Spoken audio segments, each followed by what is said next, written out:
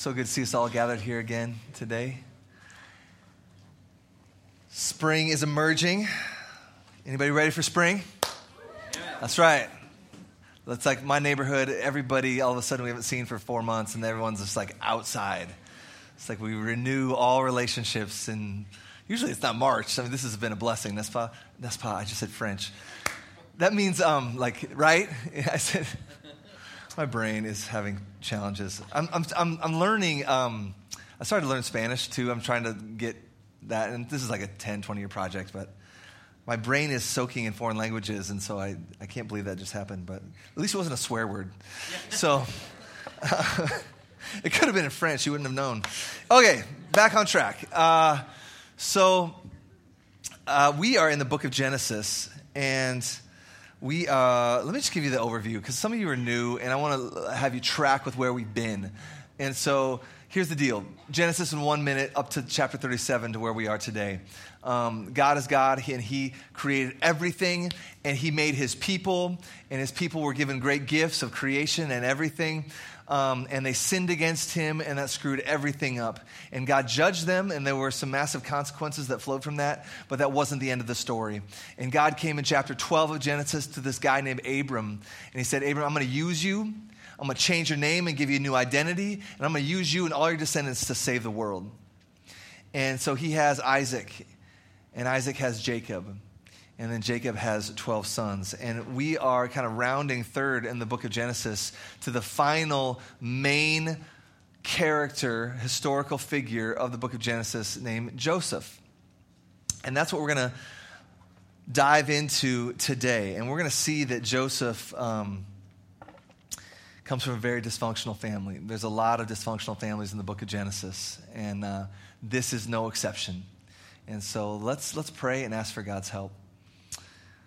Father, we thank you so much for what you're doing in our lives. We thank you so much for your word that has been given to us as such a good gift by your Spirit.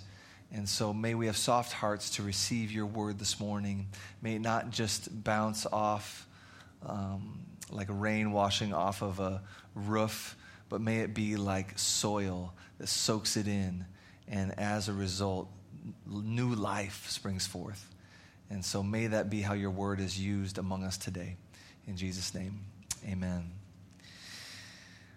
Well, we've got another vision of a dysfunctional family today in Genesis chapter 37. And a poignant story came to mind from my childhood. My sister and I had a bit of a contentious relationship growing up. And one day, I don't remember how this all got started, but I'm pretty sure my parents were not home. And I honestly don't remember the details that got us to this point of conflict. But all I remember is I was in the basement watching a basketball game, and my sister walks down, and she had a cup of water. I'm pretty sure it was my sister, not the other way around, but if she was standing here, she might tell this differently. This is 30 years ago, okay? And so she had this cup of water, and she wanted me to do something, and I couldn't even remember what she wanted me to do. She wanted me to do something, and I was like, whatever, I'm not doing that. And she's like, if you don't do this, I'm going to throw this water in your face. And I was just like, whatever, like, I dare you. And I'm not doing what you want me to do. And she did. And so she just chucks this cup of water in my face. And so, you know, my sister and I, she's 3 years older, and we're both kind of strong personalities and a bit strong-willed. And so, of course, the physical altercation took place at that point. Now, when you're 9 and 12 or whatever it was, 10 and 13, this isn't like grown men fighting. This is like silly slap fighting. You know what I mean? That siblings do. Hopefully they do. And I must have gotten her pretty good, because all I remember is her marching up the stairs like in a fury and rummaging through the kitchen, and she comes back down and she has this meat fork, and she's like, I swear to God, I'm going to kill you with this. I will kill you. And I'm just like, what? Whatever. Like, it's a meat fork. It'd take you a while. Why don't you calm down? My sister had a flair for the dramatic, and this was definitely out of the ordinary. And it's just like, whatever. So we've talked about that, obviously, since that day. And 30 years later, we've had plenty of reconciliation. It's all good. But, we had our shares of bumps of dysfunction in the family that I grew up in. And that was a poignant memory from my childhood. And it's silly, and we can laugh about it. But our narrative today is no laughing matter. And it's a big deal. And we're going to continue to see how the kids of Abraham continue to have dysfunctional relationships that are pretty messy. And how amazing it is that God chooses to use messed up, dysfunctional families. Esau and Jacob, I mean, that wasn't a silly meat fork, dumb threat. There was a real threat because Esau was a man of the nature and of, killing animals, and he knew how to kill things, and he threatened to kill Jacob, and so Jacob had to leave. That was a few weeks ago. We learned about that. And now today with Joseph, we've got something sort of similar, very, very different, but the murderous threats are just as severe. So let's take a look in Genesis chapter 37. Starting verse 1. Jacob lived in the land of his father's sojournings in the land of Canaan. So this is the land that God promised to give to Abraham and all of his descendants. And so God has been true to his word. There's another just small reminder that God has been true to his word. They're living in the land of promise right now. And these are the generations of Jacob, meaning these are Jacob's, this is his lineage. So now we're going to talk about Joseph. Joseph, being 17 years old, was pasturing the flock with his brothers. He was a boy with the sons of Bilhah and Zilpah, his father's wives. So Jacob had sons with 12 sons with 4 different wives. And here's the thing. And Joseph brought, so they're out shepherding the animals, right? And Joseph, end of verse 2, brought a bad report of them, of his brothers, to Jacob, his father. Okay? So we learned that his brothers had done something bad, and he brings this report to his father Jacob. And so we learned that these brothers are maybe kind of some sketchy dudes. They've done something bad. We don't know what. The Bible doesn't tell us. But they've done something bad. But also that maybe Joseph's a bit of a tattletale. And, sometimes it might be very important to rat out your brothers. At other times, maybe it's not the best thing, depending on the circumstances. And we don't have all the circumstances here. But we're going to get more clues to the situation in a second. So maybe Joseph wasn't the most wise. Maybe he was. But his brothers, we've already learned here shortly that they're not model citizens. Okay? Verse 3. Now Israel's the new name for Jacob, the dad. Okay? Now Israel or Jacob loved Joseph more than any of his other sons because he was the son of his old age. And he made him a robe of many colors.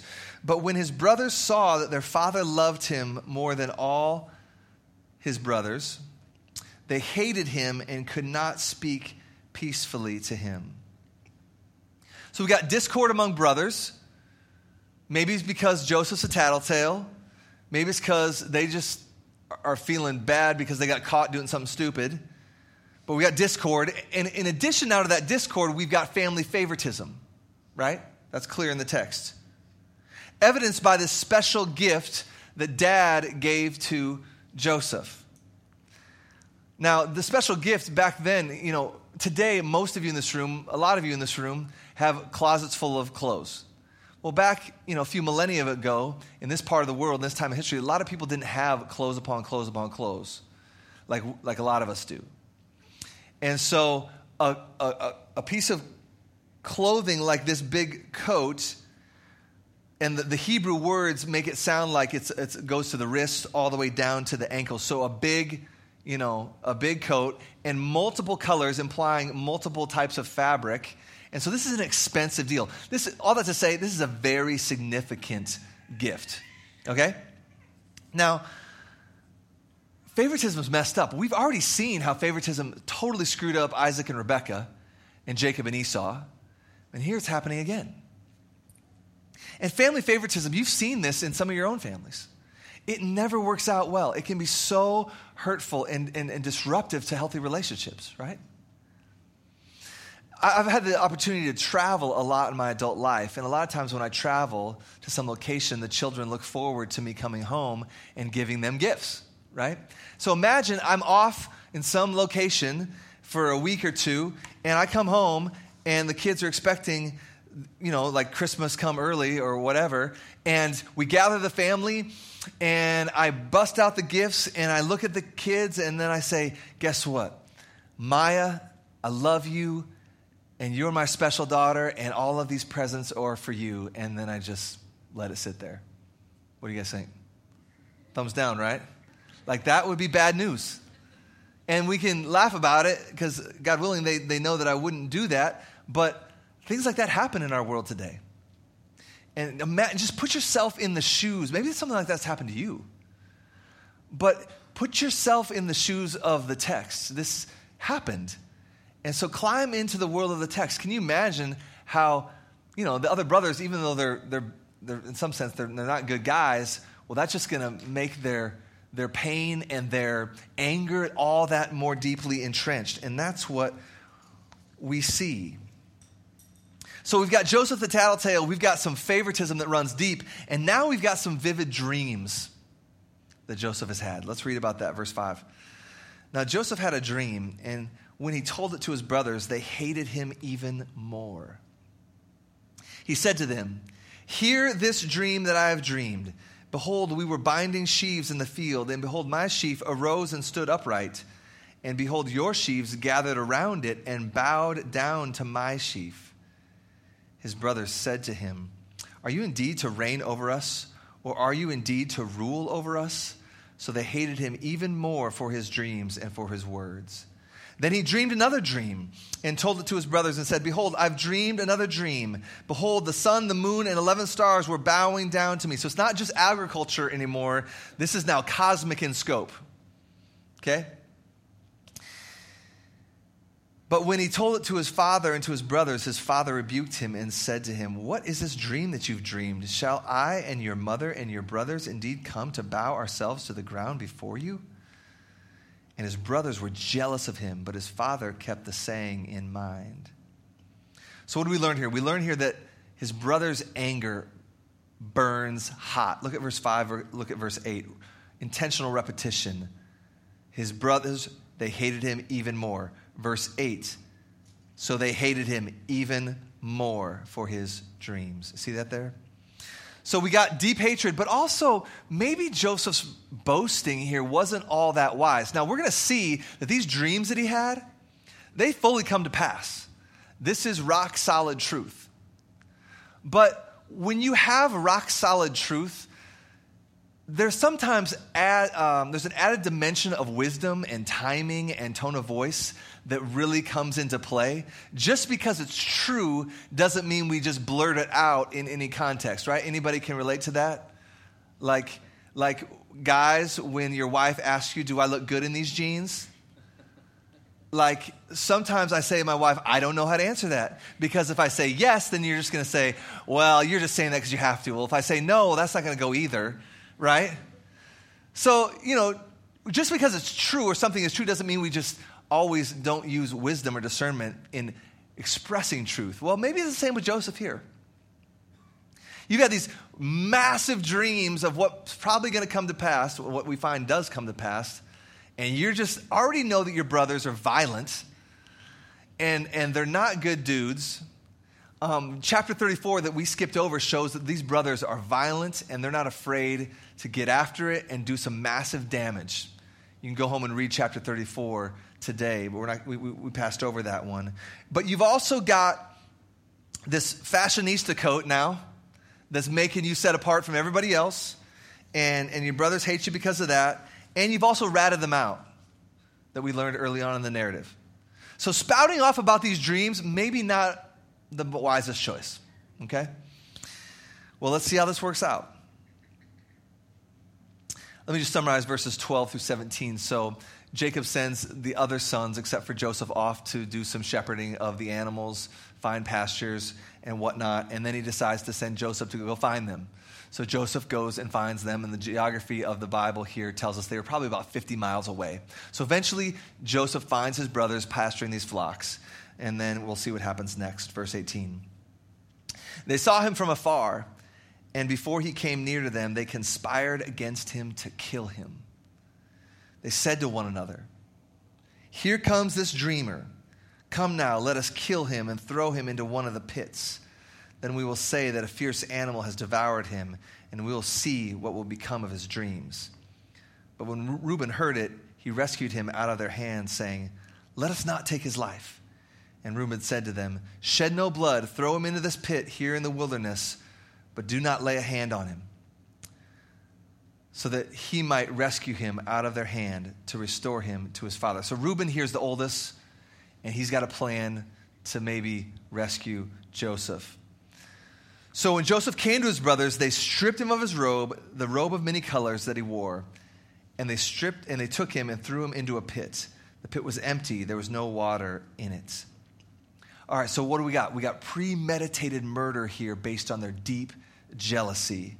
But Reuben, the oldest, he's seeking to dial down his brothers a little bit. And that's verse 21 and 22. See the repeated word of rescue in 21 and 22. He says he rescued them out of their hands, not to kill him, and he wanted to rescue him after a period of time left in the pit, evidently. So Reuben prevails. They don't kill him, but they do rip off his robe, and they threw him in a pit. And we learn later in chapter 42 that Joseph here is pleading for his life. And they don't have any of it. And they throw him in this pit. And then check out what happens next in verse 25. Look at how calloused and cauterized their conscience was. It says, and then they just sat down to eat.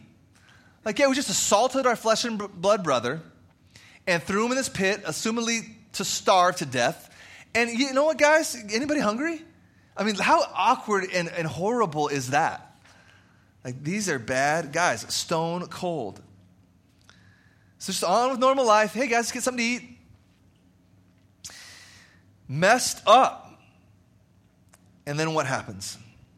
Verse 25, and they looked up and they saw a caravan of Ishmaelites coming from Gilead with their camels bearing gum, balm, and myrrh on their way to carry it down to Egypt. Then Judah said to his brothers, "What profit is it if we kill our brother and conceal his blood? Come, let us sell him to the Ishmaelites, and let not our hand be upon him. For he's our brother, our own flesh." Now, there's some irony there because their hands have already been all over him, right? "For he's our brother, he's our own flesh." And his brothers listened to him.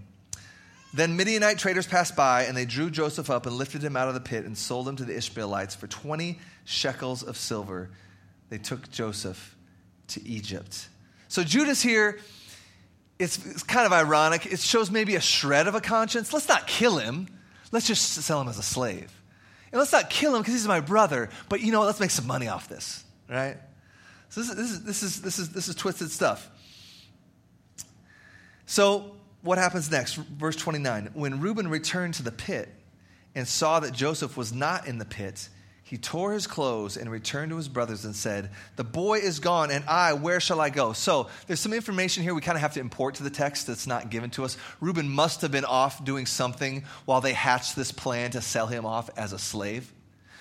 And so Reuben comes back after not overhearing this and is seeking to rescue Joseph out of the pit, and Joseph's not there, and he runs to his brothers like, "What the heck happened?" And he says this strange thing, "Where shall I go?" Well, the deal is Reuben was the oldest.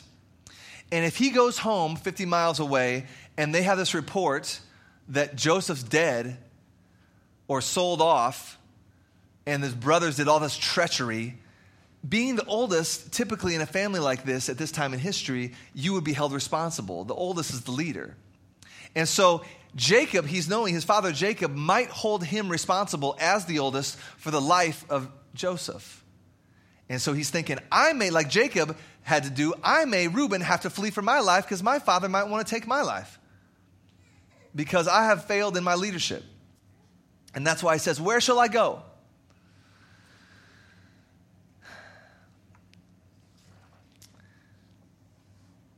So they have to hatch a new plan. Verse 31. Let's check it out. We're almost done here.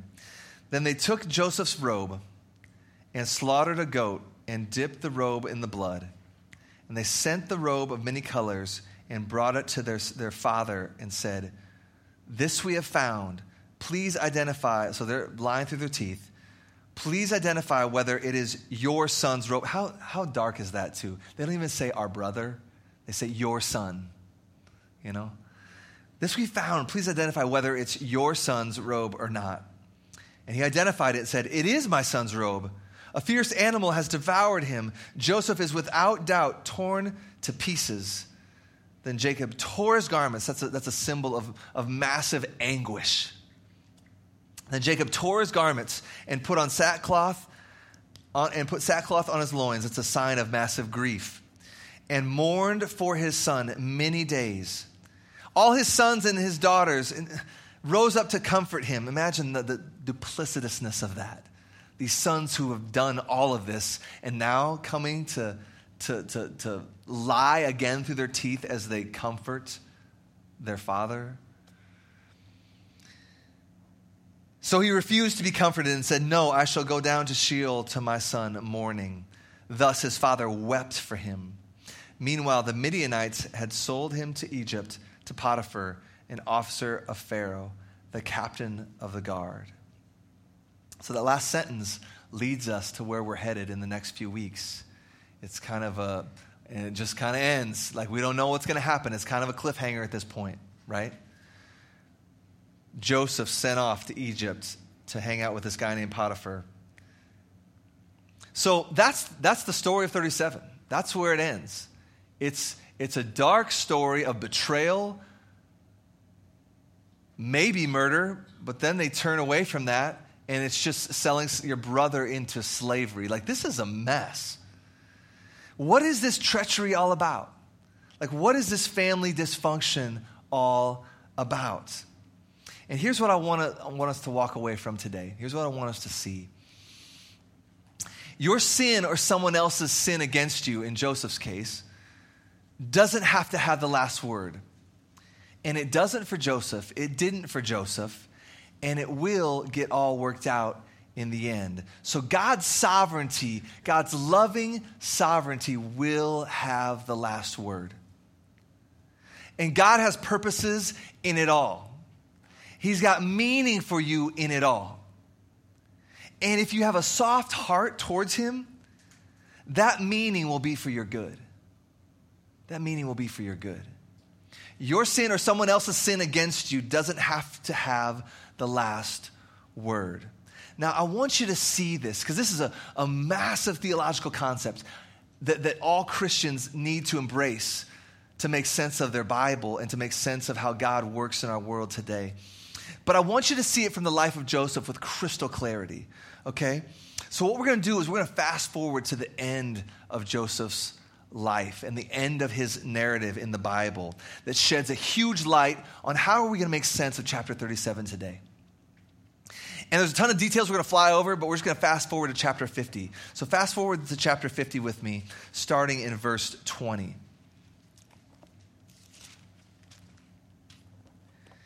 And let me just set the context here, and we're going to untangle and unravel and see all of this in the coming weeks from Joseph's life.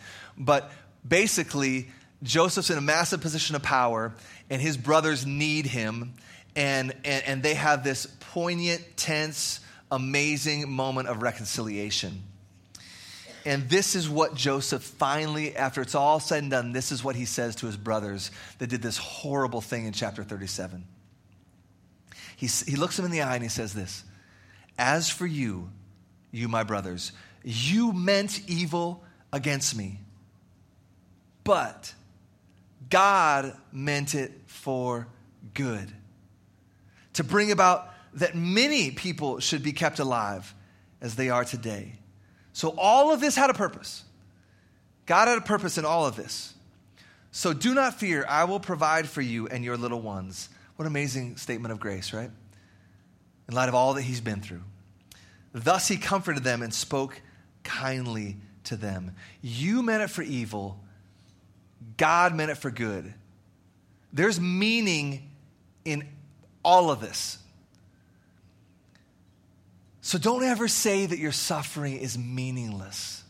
That will just lead you to despair.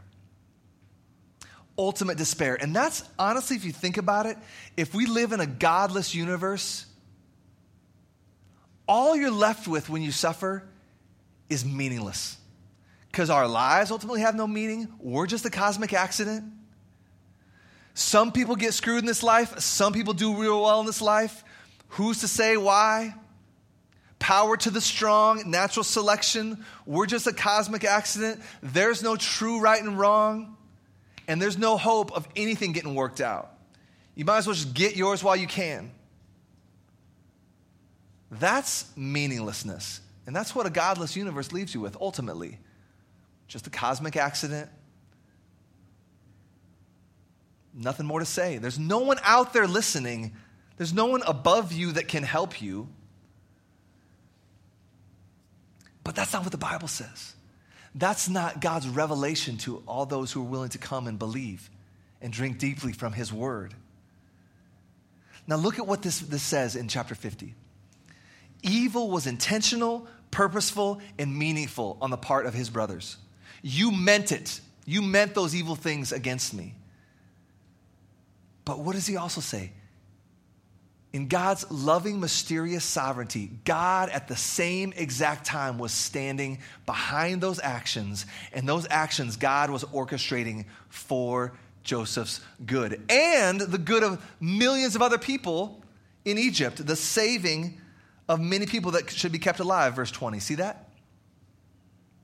God meant it. God meant it. This was not God wringing his hands up in heaven and going, there's Joseph's brothers. They're going to do something crazy. I wish I could do something about it, but I can't. That's not what this Bible says. That's not what this verse says. God had purpose in all of this. And we'll see in more detail in the coming weeks the meaning that God had in mind and all the good that would come from these horrible decisions that Joseph's brothers made. But don't ever believe for a second that your suffering is meaningless. Even if it's self-inflicted through your own sin or inflicted here, like in our text, by someone else's sin against you, usually it's a combination of both, but there's meaning in it for sure. And if you have a soft heart towards God, and a heart of repentance and of faith, no matter the sin that you commit or the sin that's committed against you by someone else, God will work it for your good. That's his promise. And this is just straight Bible. I'm not making this up. Romans 8:28. This is just a New Testament version of Genesis 50, the end point of Joseph's life. This is just a New Testament version. And we know that for those who love God, do you love God? So we know that if we love God, all things work together for good for those who are called according to his purpose. So if you love God, another way to say is to have a soft heart towards God. Another way to say would be, is Jesus your treasure and your trust? Don't tell me what you intellectually assent to. Tell me what you treasure. Tell me what you trust. If that's true of you, this promise is true of you. That no matter what comes your way, God's going to work it for good. And this theological truth is massive. Some of you need a Copernican revolution of this truth from Genesis 50, from Romans 8, to land on your life because you're riddled with anxiety because you think it's all up to you. And one false move and you think you could derail the whole thing. And God's word says, no. You're not going to derail the whole thing. You may bear some significant consequences, just like Joseph's brothers did, just like Jacob did, just like Abraham did. But God's working this thing together and his plan can never be thwarted. He's got you in his loving sovereignty. And to the degree that you love him and submit to him and trust him and treasure him, it's all working for your good. That's good news. In an anxious world where a lot of y'all are like, if Trump gets to be president, I'm moving. Like, you can chill out if Trump becomes president, honestly. Because it's probably just going to be 4 years, but we got it from Romans 8:28. You with me? And I don't mean to make light of it, but there's lots of things. Let me just break some of this down. Like these truths that Joseph speaks to his brother, massive theological foundation. And I feel bad for bringing up politics. That's typically not something that we want to do. I think maybe Trump may be an outlier, so I'll make an exception. But anyway, we're not a political church, and I don't want to have that conversation, so just take that as a footnote. But here's what I will say. Some of this God sovereignty stuff is a tough pill to swallow. It really is, because you know why? Our lives are hard. and to know that God is sovereign over a hard life, does that mean that he doesn't love me? Does that mean that he's not watching out for me? Let's just talk about Joseph. We're going to see what Joseph went through. Imagine being betrayed by your brothers, thrown into a pit, and then sold into slavery. I mean, that enough. And he says that God's sovereign over that? God ordained that? Well, it gets worse. He goes to Potiphar's house, and we're going to learn about this in a few weeks. He gets framed for attempted rape. Goes to prison. How about that? That's not comfortable. That's really, really hard. Years in prison. But at the end of it all, he was yet willing to say, God meant it. God ordained it for our good. God was standing behind it all, working it for our good. So, understanding these massive theological truths doesn't automatically make you immune to the tears that come through the pain in our lives. And may it never be that this isn't the kind of church where you can emote and that you feel like you can't be honest about your pain, or that we're expecting you to slap on the Romans 8:28 smile and it'll be fine, God is sovereign. Well, yeah, it is going to be fine, and God is sovereign, but that doesn't mean that we don't have real emotions. And you better believe that Joseph had real emotions. He's not just some theological robot.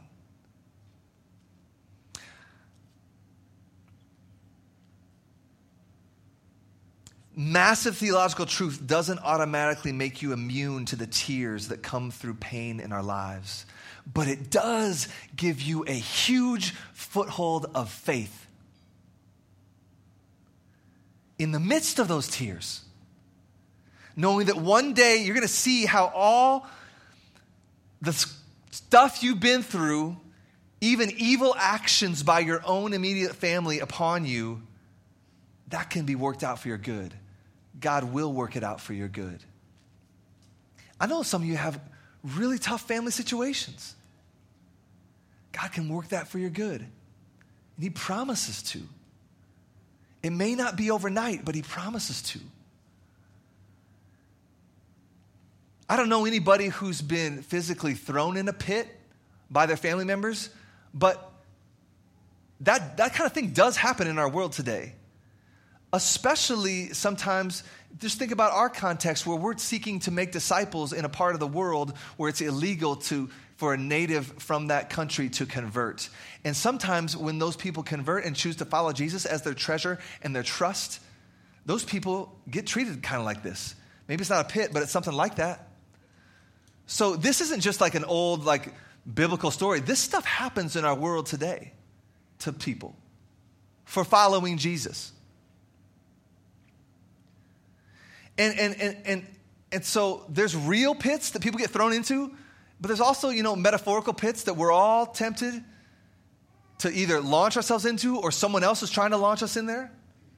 And that's why we need the church. That's why we need to come alongside one another and say, you know what, can I cry with you in this? Can I walk with you in this? Can I remind you of what God's promises are through his word in this? Can I pray with you in this?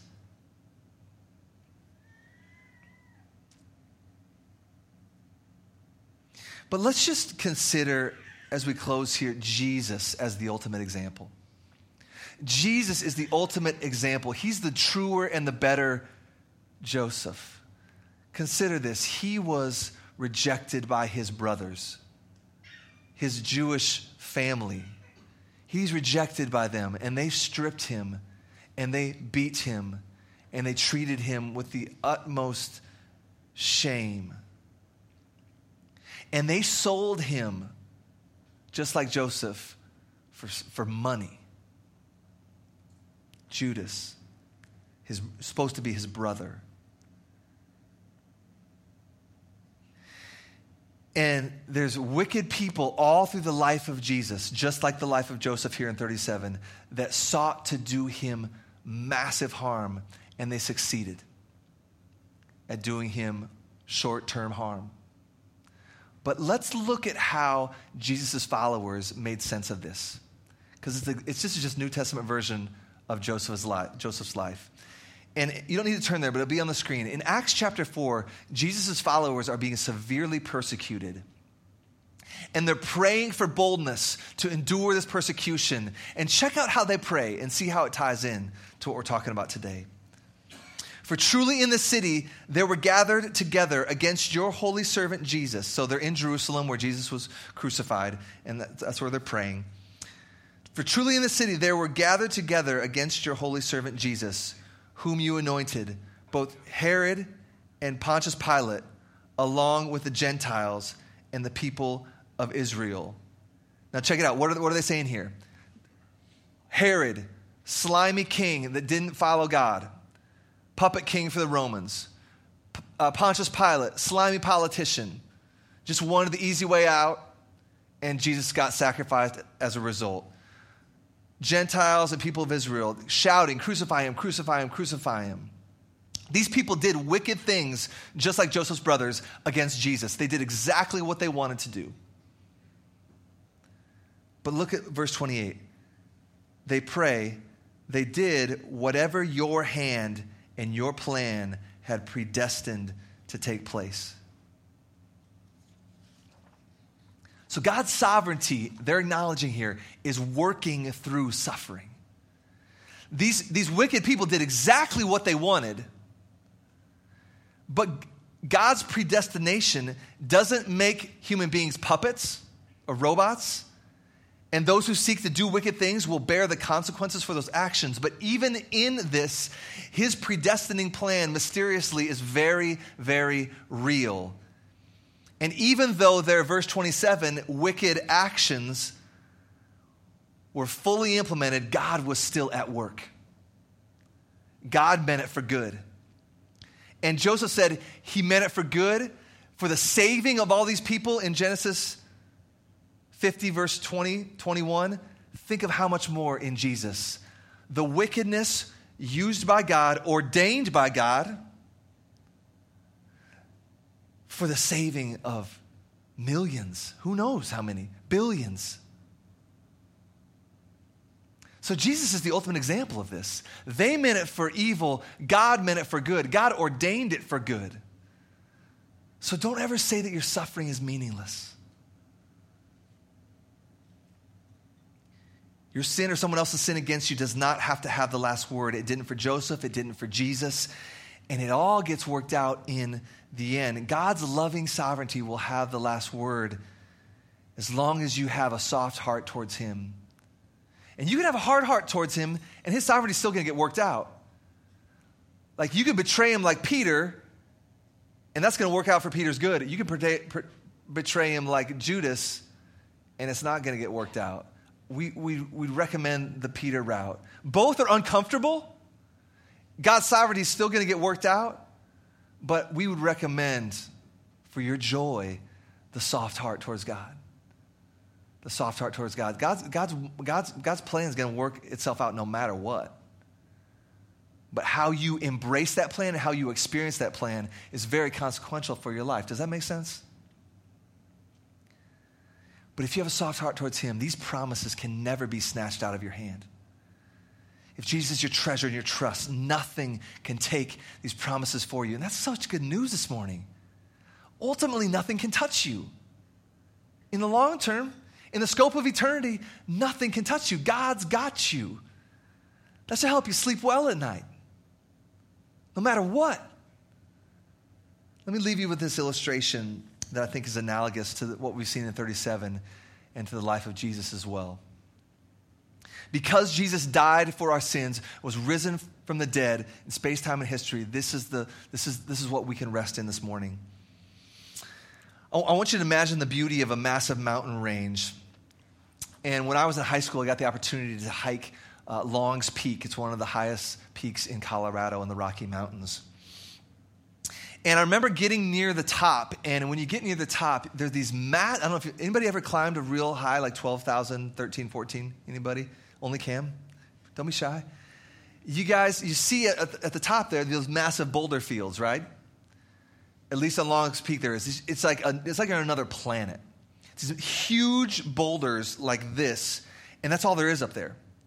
And there's nothing growing up there, and there's no green, and it's just like this weird environment that I'd never even seen before. Like all of these huge rocks, just one after the other. You got to climb on them. And so it'd be really important that you're paying attention, because you don't want to turn an ankle or break a leg at 14,000 feet. And so you're staring these boulders in the face and really paying attention.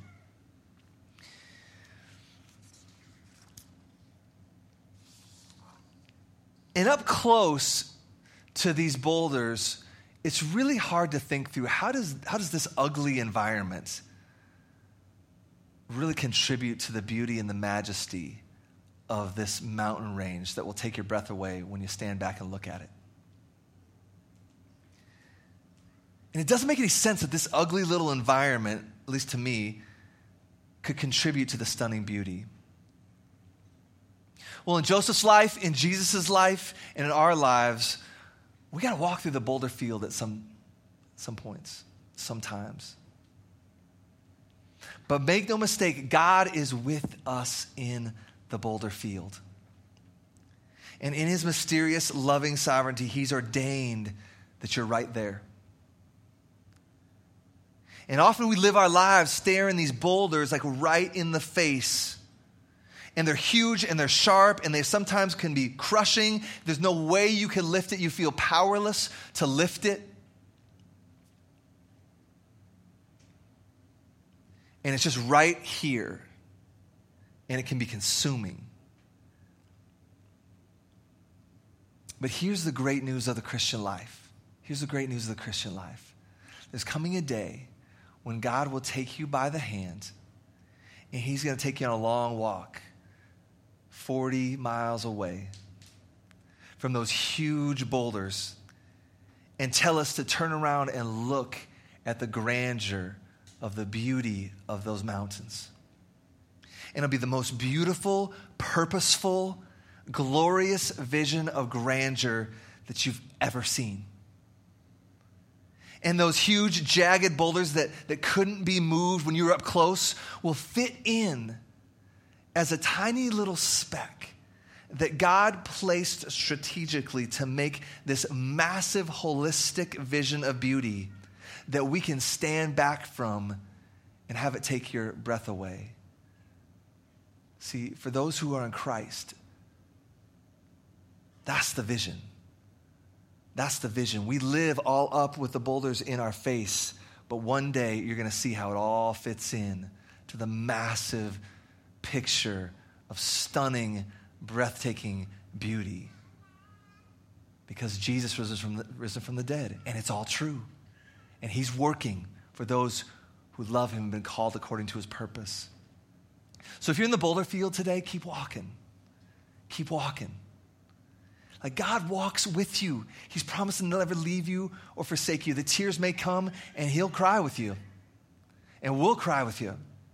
And Jesus, by his Spirit alive in you, if you're a follower of Christ today, walks with you. He walks in you. And you can know that one day that vision will all make sense and it will one day be beautiful. And until then, we wait with faith and we wait together and we trust together and we walk together. Let's pray. Father, may it be so that the truths of your word land deeply and securely in our hearts today. Pray this in Jesus' name. Amen.